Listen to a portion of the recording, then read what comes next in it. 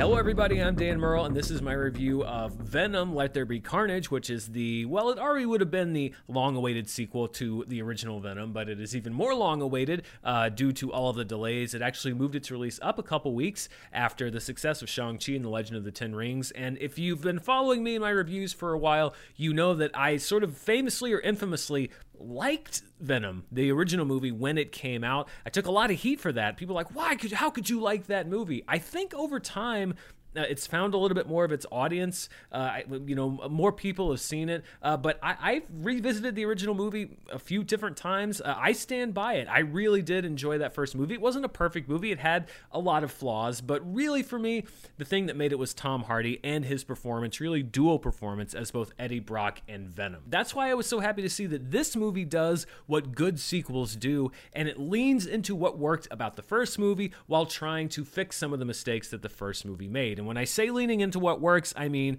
the performance of Tom Hardy and the characters of Venom and Eddie Brock. We've gotten all of the getting to know you stuff out of the way, and Venom: Let There Be Carnage is about these two learning how to live with or without each other. I know it raised a lot of eyebrows when it was announced, but looking at the movie and the finished product, I really do think that Andy Serkis was a great choice for director, because you have at the center of this movie a dual role where your lead actor in Tom Hardy has to interact essentially with himself, who is played by special effects. And that seems like a really good role for Andy Serkis to fill, because not only does he bring a lot of experience, not only as a director, he's directed a couple movies, but also as an actor on, movie sets that are massive in size, massive in scale, Lord of the Rings movies, Marvel movies, you name it. But he's also done this type of acting before. It's really how he made his name. Who better to be able to relate to Tom Hardy? He's probably had to do some of the same things than Andy Serkis, because he can say, oh yeah, I know what this is like. So much of directing is knowing how to coach your actors effectively, and the experience that Andy Serkis has with special effects, with acting quote unquote against himself in the dual roles as Gollum and Smeagol, if you want to call them that, I think this lent him some experience that must have helped Tom Hardy, because he feels so comfortable in this role, even more comfortable than he did in the first movie, and I thought that he really had mastered the role in the first Venom film. A big part of that, too, is Tom Hardy, because he is all in on this sequel. When you look at his participation in the movie, not only is he coming back as Eddie Brock in Venom, he's moved up from executive producer to producer, which involves a lot more responsibility, a lot more of the day-to-day work with getting a movie off the ground and getting a movie made. And he has a story by credit, although he does not have the screenplay credit. That goes solo to Kelly Marcel. But you can tell, in much the same way that Ryan Reynolds is 100% committed and bought in on the character of Deadpool, Tom Hardy feels the same way. This isn't just a paycheck to him or just another franchise to him. You can feel the passion and the love and the care he has to crafting this character and bringing a good version to the screen. And it's kind of this intangible thing. You can just tell when an actor is going the extra mile. It's something that you also felt from Hugh Jackman as Wolverine. You just know when they're buying in, because this movie and the first one could absolutely collapse under the weight of somebody who didn't really have a good idea of what he was doing. Tom Hardy knows what he's doing, and it works. Eddie and Venom are the highlight of the film, but we also get the payoff for what was set up at the very end of the first movie, Carnage, who is played by Woody Harrelson. Woody Harrelson returns. His terrible wig does not, thank goodness. We had an upgrade in the wig department for him. He plays Cletus Cassidy, who is a serial killer on death row, who starts off toying with Eddie Brock. He thinks he can give him a voice on the outside while he's in prison, then sees something different in Eddie and is able to use this knowledge to unlock a new symbiote inside himself called Carnage. And while Venom definitely has some rough edges, Carnage is all pointy ends. This is a mean symbiote who only wants to kill and destroy. Cassidy is mainly driven by a desire to reunite with his childhood love, Frances, who is also known mainly in the comics as Shriek, who's played by Naomi Harris, and relationships are actually at the center of this movie and at the center of the story.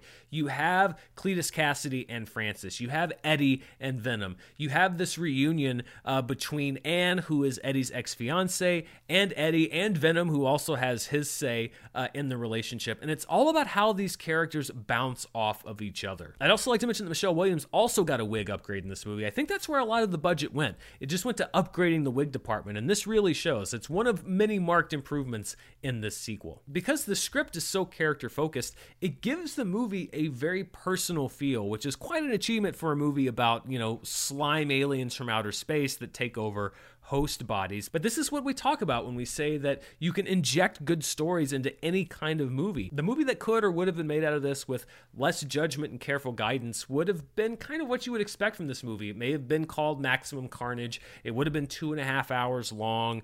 The end would have been, an hour of just destruction and noise and mayhem, and it would have cost 3 times as much as the original movie. You wouldn't have seen Woody Harrelson for the last 45 minutes because it all would have been given over to CG, and you really wouldn't have had any character beats because it would just have to be fight, fight, fight, fight, fight. That's not what you have in this movie. The third act finale feels big, but it's also very small in that it is about these character clashes and all of them coming together at one time. So it feels good on a story level, and yet it still delivers at a scale that a lot of audiences who are coming to comic book films, and particularly comic book sequels, would probably expect. It doesn't feel like an anticlimax. You do get big action, you do get big set pieces, but you care about the stakes, you care about the action, and that's what I love about this movie more than anything, is you're able to actually bring real character to one of these comic book sequels, and it's very rare that you actually get this combination successfully.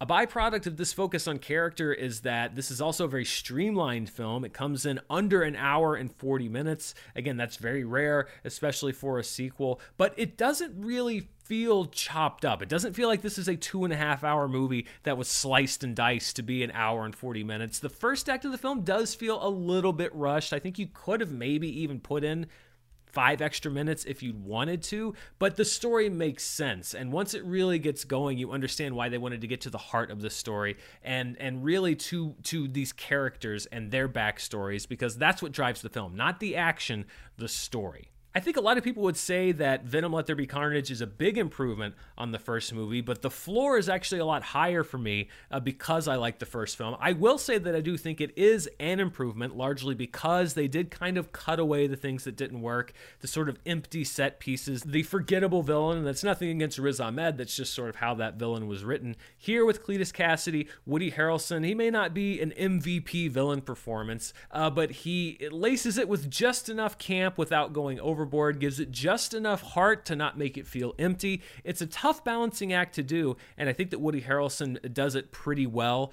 So what you have here are good performances, a good story, lots of laughs, a lot of humor in this movie. I found myself laughing very often, a lot of it coming from this interaction between Eddie and Venom. This is just a good time at the movies. If you've been looking for a good time, I think especially if you're in a place where there can be a big crowd in a theater and you're comfortable with that, you're going to get the laughs, you're going to get the claps, you're going to get the cheers, and of course you get an idea of where Venom might be going next. I'm definitely intrigued by where it looks like they're going to be taking the character and how they're going to adapt to this next adventure in the story of Eddie and Venom and all of the associated people in Venom's world. So we will see what happens, but it's a recommendation for me on Venom. If you didn't like the first movie, this one might win you over. If you did like the first movie, I think you're going to like this one more. But are you excited about the movie? Let me know down in the comments below. Do you plan to see it this weekend? Or are you going to wait to see it at home? Have you already gone to see it? It's out in previews here in the United States and Canada. Let me know down in the comments below. And as always, if you want to see even more of what I'm up to, you can check me out on Patreon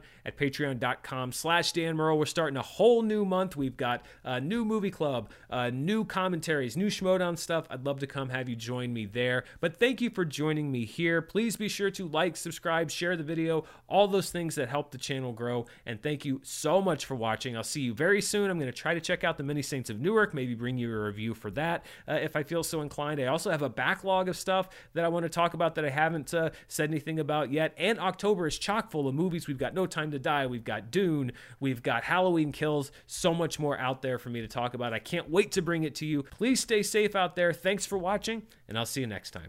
Bye.